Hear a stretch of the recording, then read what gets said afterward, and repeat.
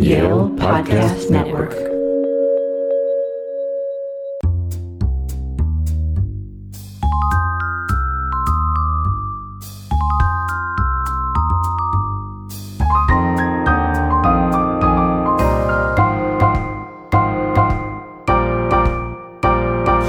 Hi everyone, this is the Yale University Press Podcast. I'm Michael Hoke. They have survived Stalinism, the Cold War, the Afghan War, the end of the Soviet experiment, but who are the Vori, as Russia's organized crime class is known? Mark Galeotti is the go-to expert on organized crime in Russia and has consulted governments and law enforcement agencies around the world. His latest book is The Vori, Russia's Super Mafia. Mark, thank you for coming on today. Oh, my great pleasure. So let's start with the the love or lack of love that the Vori seem to get in pop culture. Why are the mafia, for example, much more well known in America in particular? They get video games, movies, TV shows, where the Vori don't seem to get any of that love. Well, I mean, give them time. No, I think the interesting thing is two points. One is, I mean, for most Americans, the mafia is not something that they are going to encounter in their lives. It's nicely, safely, sort of secured behind the veil of history. Whereas for Russians, the Vori in organized crime is still much more recent, much more real. But also, I mean, they do appear quite a bit in pop culture. There was a particular sort of two films, Brat and Brat 2, Brother and Brother 2, which became very popular, very almost viral, we would think of them, which featured at the heart a gangster. But even then, the key thing about the second film was that you had a Russian gangster going to America, where he proved that basically Russian gangsters were tougher than American gangsters. And so I think this is one of the key points about sort of where the Vori fit into the kind of the Russian popular imaginary. And there's two things, really. One is that there is a kind of a slight sort of perverse satisfaction in that they have the toughest gangsters and the most corrupt officials around. And secondly, there is at least a sense that they are honest criminals, in the sense that, look, they are gangsters, they make no bones about it, compared with the dishonest criminals who wear suits and who wear uniforms and who are meant to be governing and protecting them, and yet who are ripping them off left, right, and center. There is at least something morally pure about the gangster who is just a gangster. And what is the presence of the Vori like here in the United States? They're here. But on the other hand, I think one has to be clear that Russian organized crime has expanded worldwide. It's an amazingly global phenomenon, but it hasn't done so as conquerors. It hasn't tried to basically take over turf, except in a few very, very specific situations close to home or in the 1990s. Instead, it's globalized as basically service providers. It reaches out to all kinds of other gangsters in Europe, in the Americas, in the Middle East, wherever, and basically says, look, what do you need? And we can provide it. And so we see this. I mean, there are gangsters from Russia and elsewhere in the post-Soviet area in the United States. We've seen, for example, some massive Medicaid and Medicare frauds carried out by gangs, particularly actually Armenian gangs, but with also involving Russians. We've seen betting syndicates and such like. But in the main, you don't really see the Russians, because what they're doing is they're providing expertise, they're providing goodies, they are basically service providers. They are the criminal Walmart for the local gangsters on the street corner in cities across the United States. And where did they come from? How did they get started in Russia? And where did they originate from? Put very simply, I mean, in a way, their real roots lie in the slums of Russia's cities in the late 19th century, when Russia was going through an incredibly rapid and frankly rather brutal industrialization and urbanization. And there was this criminal subcaste, shall we say, called the Vorovskoy Mir, the thieves' world. But this was very much just simply a subculture until the Bolshevik Revolution, and above all until Joseph Stalin and his murderous campaign of industrializing, collectivizing, but above all terrorizing Russia, the Soviet Union, in this period, smashing any potential source of resistance. led to literally millions of Soviets being thrown into the Gulag hard labor camps. Now, most of these were not political dissidents. They weren't criminals. They were just people who were at the wrong place at the wrong time. They laughed at the wrong joke, didn't laugh at the right joke. And in order to try and manage this huge influx of prisoners, what Stalin did was turn to the Vori. Now, the mainstream Vor culture had as one of its key rules was that you never, ever collaborated with the authorities. To do that was absolutely taboo. But nonetheless, there were many Vori who, frankly, saw the advantage of becoming a big man in the Gulag, not having to work, having to be, able to live, quite frankly. And so what happened is a new class of Vori emerged who basically had this strong sort of sense of separation from legitimate society, but also was willing to collaborate with the state. And I think that is crucial. I think really Stalin was the crucial person creating the modern Vor. Then when Stalin died, the gulags were opened up. These criminals went out and basically colonized the Soviet underworld. So that's, I think, essentially the roots. Industrialization and then terrorization. And when they first come out of the Gulag into the regular world, let's say, what was their role in the everyday lives of an average citizen? Well, the answer is almost none. This is the interesting thing. This is one of the reasons why, frankly, Western scholarship didn't consider the role of organized crime in the Soviet Union. A few émigré writers had actually tried to say, hey, there is an underworld, but in a way, we in the West had thought, look, how can there be organized crime in a police state? And it's true, they weren't really visible. But what happened was they burrowed into the system. And what they acted was, in some ways, as the connective tissue between two much more important criminal groups. That was the corrupt party officials, because through the 60s and above all into the 70s and 80s, the Communist Party became mind-numbingly corrupt. And the black market entrepreneurs who provided the officials, but also ordinary Soviet citizens with whatever they needed. But they couldn't really connect with each other. So organized crime kind of emerged in the gap, and to an extent also preyed on the black marketeers.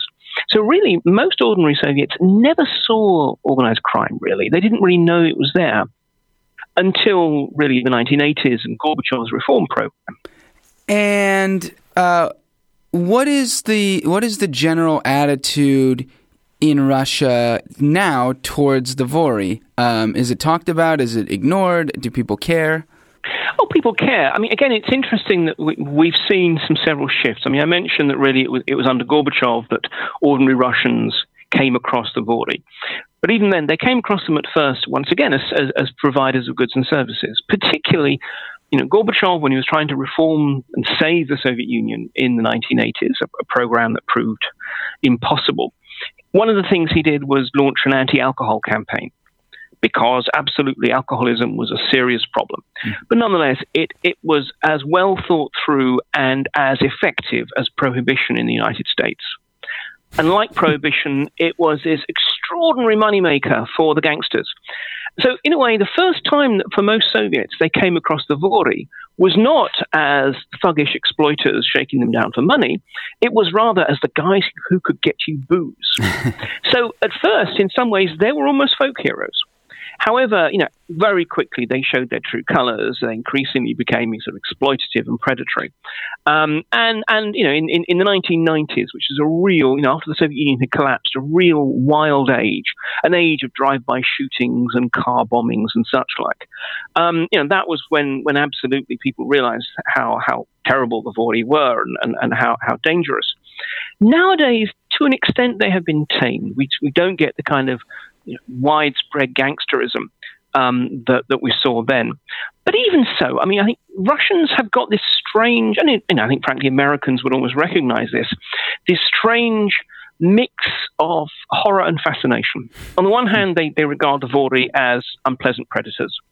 But on the other hand, they're also quite fascinated by them. And I mean, there are, for example, websites where people accumulate all the sightings and the information about gangsters, almost as if this is about sort of stalking pop stars and so forth.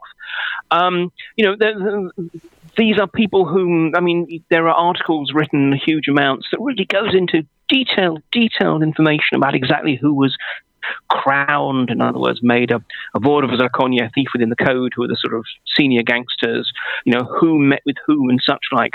They are scrutinized as if they were celebrities, even while they are also regarded as terrible problems. And what does the structure of the Vori look like? In the mafia, there's families, there's crime families, things like that. Do the Voris have different sects? What does the leadership look like within? I do quite a lot of consulting work for various police and law enforcement agencies around the world about the Russians. And let's face it, cops are very pragmatic people. They just want to know what they need to know in order to catch the bad guys, put them in prison, make the streets safer. And whenever we talk about the Russians, they very, very quickly go back to the sort of classic pyramid. They want to know, who is the godfather, who are the captains, the lieutenants, and the foot soldiers, and so forth. And I have to then sort of break it to them that that's not really the way the Russians often work. I mean, a small local gang absolutely will be that kind of classic model of basically, a usually moderately charismatic or effective, boss and the people he's recruited. But when you look at, there's about, depending on how you count them, between 12 and 18 sort of large groupings that dominate the Russian underworld. These are actually positively postmodern. These are not carefully structured organizations. They're usually just kind of loose agglomerations of lots and lots of individuals and smaller groups, some gangs and so forth. I remember once actually talking to a kind of a bunch of law enforcement analysts who, after I was trying to describe this, one of them just threw up his hands in horror and said, basically, it's a bunch of Facebook friends. And there's some truth in that. The way the Russians work is that they actually operate in these groups quite loosely. And then when sort of an opportunity comes up, the network gives them the collection of contacts. So, you might think, okay, suddenly I've encountered someone who, I don't know, is really eager to sell some heroin in the Netherlands. And I'm sitting there thinking, well, okay, who do I know who can get me heroin? Because 1/3 of all the world's heroin passes through Russia. Who do I know who can get me heroin? Who do I know who, let's say, has got friends who can get this to the Netherlands? Who do I know who can get this past customs? All that kind of thing. So anyway, then what you do is you bring together your group, you exploit the opportunity, and then usually everyone goes their separate way once they've got their cut of the profit. So it's these very, very loose networks of groups, which means that on the one hand, they're incredibly opportunistic. They're very, very entrepreneurial. They can respond very quickly to new opportunities in a way that is sort of the classic mafia family. You've got to run things up the chain of command and get the godfather's okay and so forth. None of that sort of applies. But on the other hand, it's precisely that much more chaotic than a traditional system. It can't focus its resources. It's more prone to have internal conflicts and such like. So it's a very different model, but it very much works, particularly internationally, for this kind of approach of basically being the world's gangster service providers, because it means that you can very, very quickly respond to whatever anyone wants. And with this sort of loose conglomeration setup, how do they sort of wield their influence or wield their power? Well, look, in Russia itself, whatever else one can say about Vladimir Putin, in his own way, he has not broken organized crime, but house-trained it. He's demonstrated to them as sort of a time-honored fact that the state is the biggest gang in town. And they can carry on doing their crime so long as they don't do anything that looks like a challenge to the state. Now, what this means is they can still be violent, but they better not do it in the kind of indiscriminate and high-profile ways of, say, the 1990s. So what we see is a mix of violence. I mean, there are still lots of contract killings in Russia, but they tend to be quite precisely focused and often highly skilled. I mean, there was one guy, a Georgian gangster called Kvantrishvili, who was trying to basically make himself the number one mobster of Moscow. And when it was decided that he had to go, someone was tasked with taking him out. It was known that Kvantrishvili wore body armor under his suit, and therefore this guy with a sniper rifle put 2 shots through his left shoulder. so that basically it bypassed the bulletproof vest and ended his day and ended his bid to be Moscow's godfather. So there is still violence, but it's highly targeted. But a lot of it nowadays is done kind of almost behind the scenes, because the biggest gangsters in Russia, the real senior figures, the so-called authorities, they're not the kind of tattooed hard men that we know from the movies. Nowadays, they are basically sharp-suited criminal entrepreneurs. They're people who have a portfolio of interests from the totally illegitimate, the heroin trafficking, the people trafficking, and so forth, through to the basically legitimate. They're usually also involved in politics, charity, society, all that. So anyway, when they need to actually assert their authority, sometimes they'll turn to the Russian word is a torpedo for a hired killer. But also often they can do it through state structures. Their good friend and neighbor, the judge, or the local mayor whose campaign they bankroll. All of these, or even the chief of police, who might well be their brother-in-law. All of these provide ways in which they can assert their authority through other means.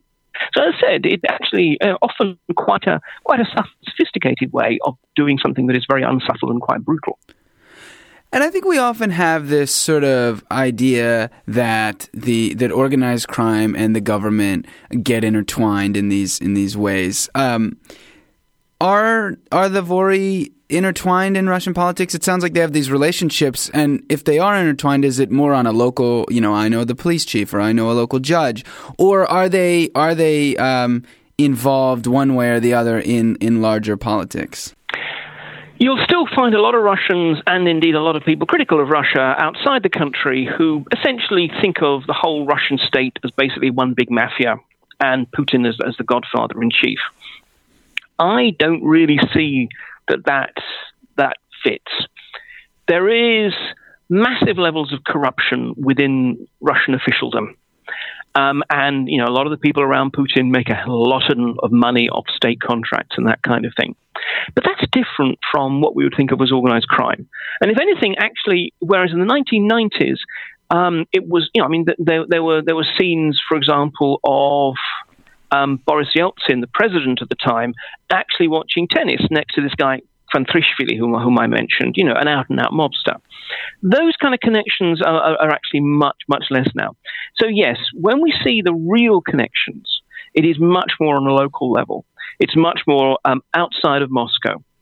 In some ways, what we have is a whole variety of levels. There is organized crime as we'd understand it. There is this kind of blended crime and politics that is particularly important in the regions and in various cities. Then there is sort of national level politics, which is deeply corrupt, but separate. And then there is Putin himself, who frankly, although he is vastly rich through a whole variety of schemes and scams, I think nowadays he's more interested in politics and his historic legacy rather than just making another $1 billion. Now let's turn to the Vori themselves for a little bit. One of the things that the members are known for, at least at the lower levels, it sounds like, are these tattoos. And in fact, on the cover of your book here is a gentleman covered in tattoos.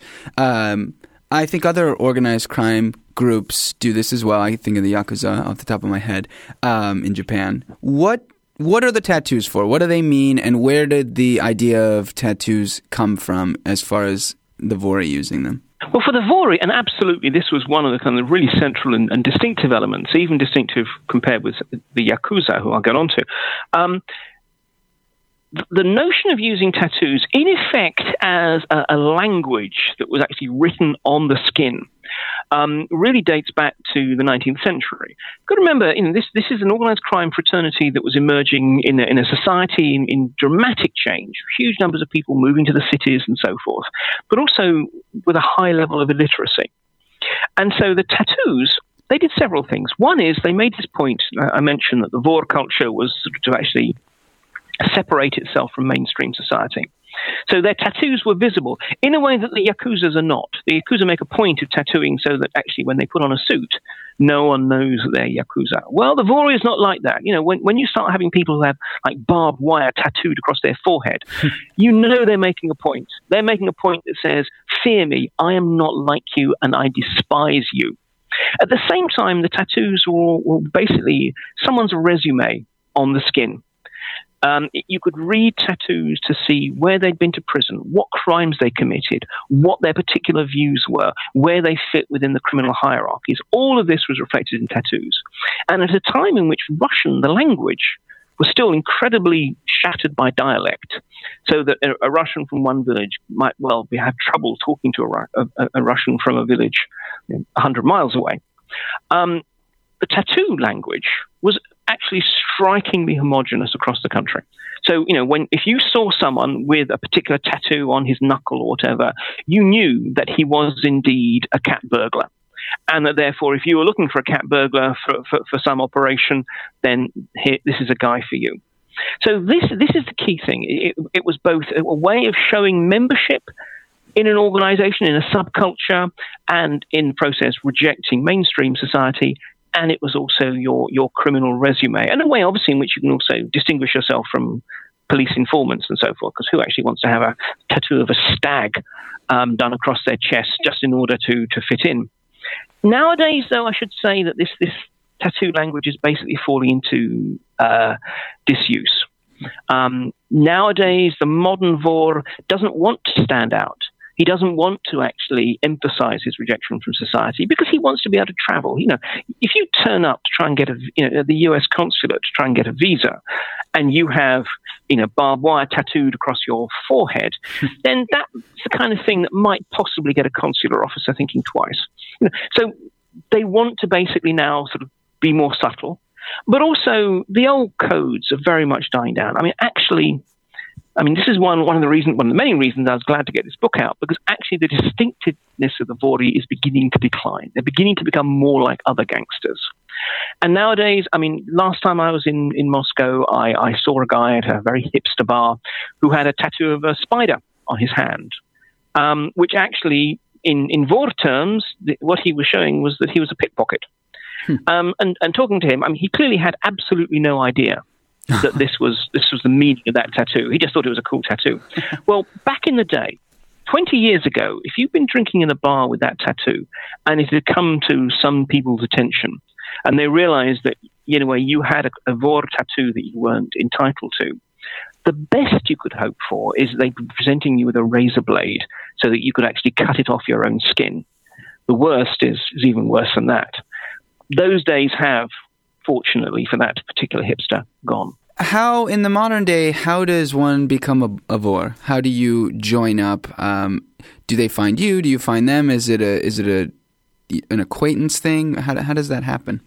Yeah, nowadays, certainly, as I said, they're getting less kind of distinctive, and some of the old traditions, which will be basically that you became a Vor, not least by spending time in a prison camp, is less the case nowadays. But still, on the whole, it's done by acquaintance. It's people who you grew up with, people who you served in the military with, people who you spent time in prison with, who kind of can put in a good word.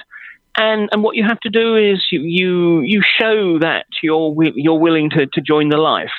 Basically, there's a usual kind of period of kind of apprenticeship. You're a wannabe until you've shown that you're trustworthy, shown that you're useful.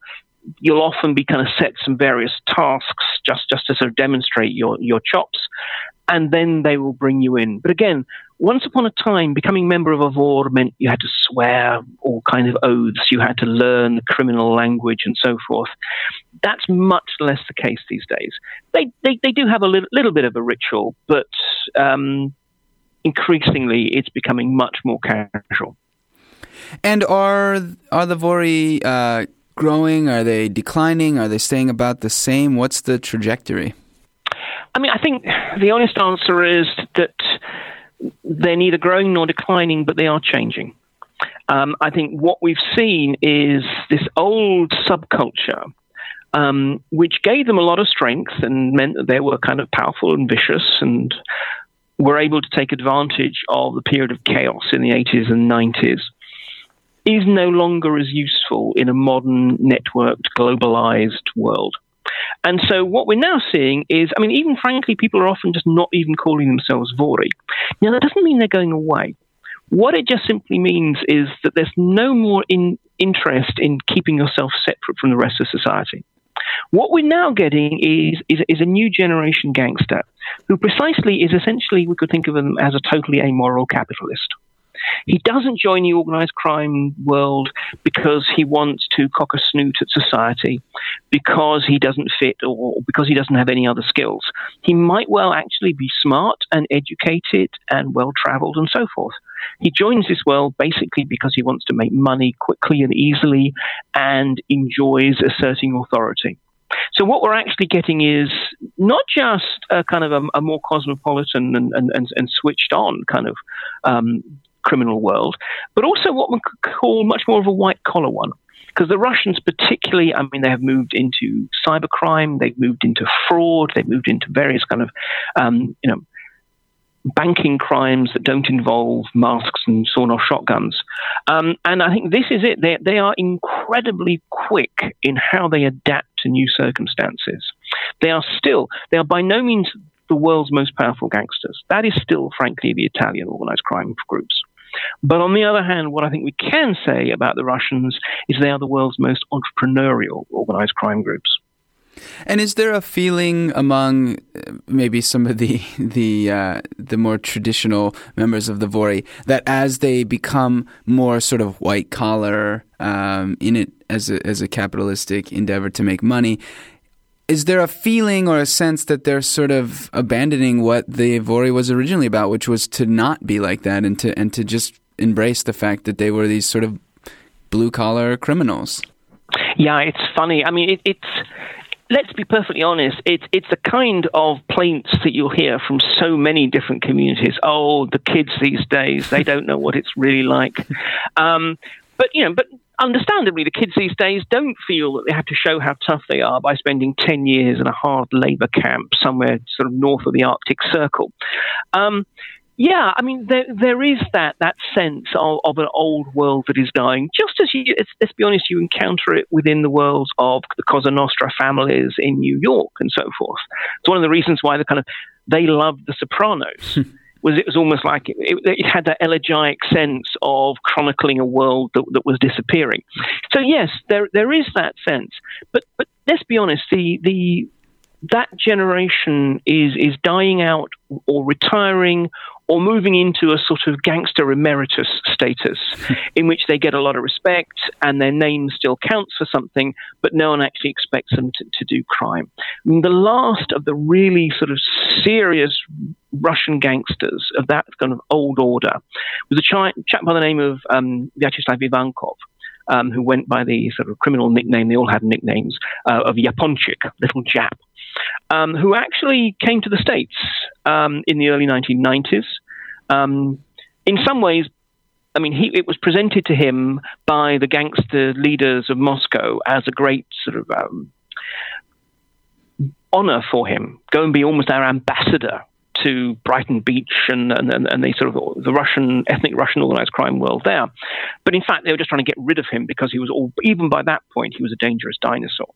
Anyway, he came to the States, he carried out crimes, the FBI caught him, and then in due course, after he'd served his time in the States, he went back to Russia, and shortly thereafter, he was murdered, and we still don't know exactly by who. But again, in my book, I raise some of the theories about who. But the interesting thing was, I mean, Yaponchik's funeral, I mean, I've actually been to his gravestone, which is this sort of massive, pompous thing. It was one of these classic gangster funerals. You know, the route lined with carnations, lots and lots of big meaty guys in black suits with their short-skirted other halves, shall I say. Even sort of bouquets, which literally actually sort of said from the such and such brotherhood and so forth. But the interesting thing was actually, and obviously, in the course of my research, I talked to people in the organized crime world as well as within the police world. But if you talk to the people in the organized crime world, especially the younger ones, they went along and they paid their respects. But even while they were burying Yaponchik, they were actually exulting because they felt they were also burying that old Vor world. Okay, well, the book is The Vori, Russia's Super Mafia. Mark, thanks for coming on. My great pleasure. That does it for this week's episode. You can find more at yalebooks.yale.edu or on iTunes, Stitcher, SoundCloud, or your favorite app. And while you're there, don't forget to subscribe and leave us a rating.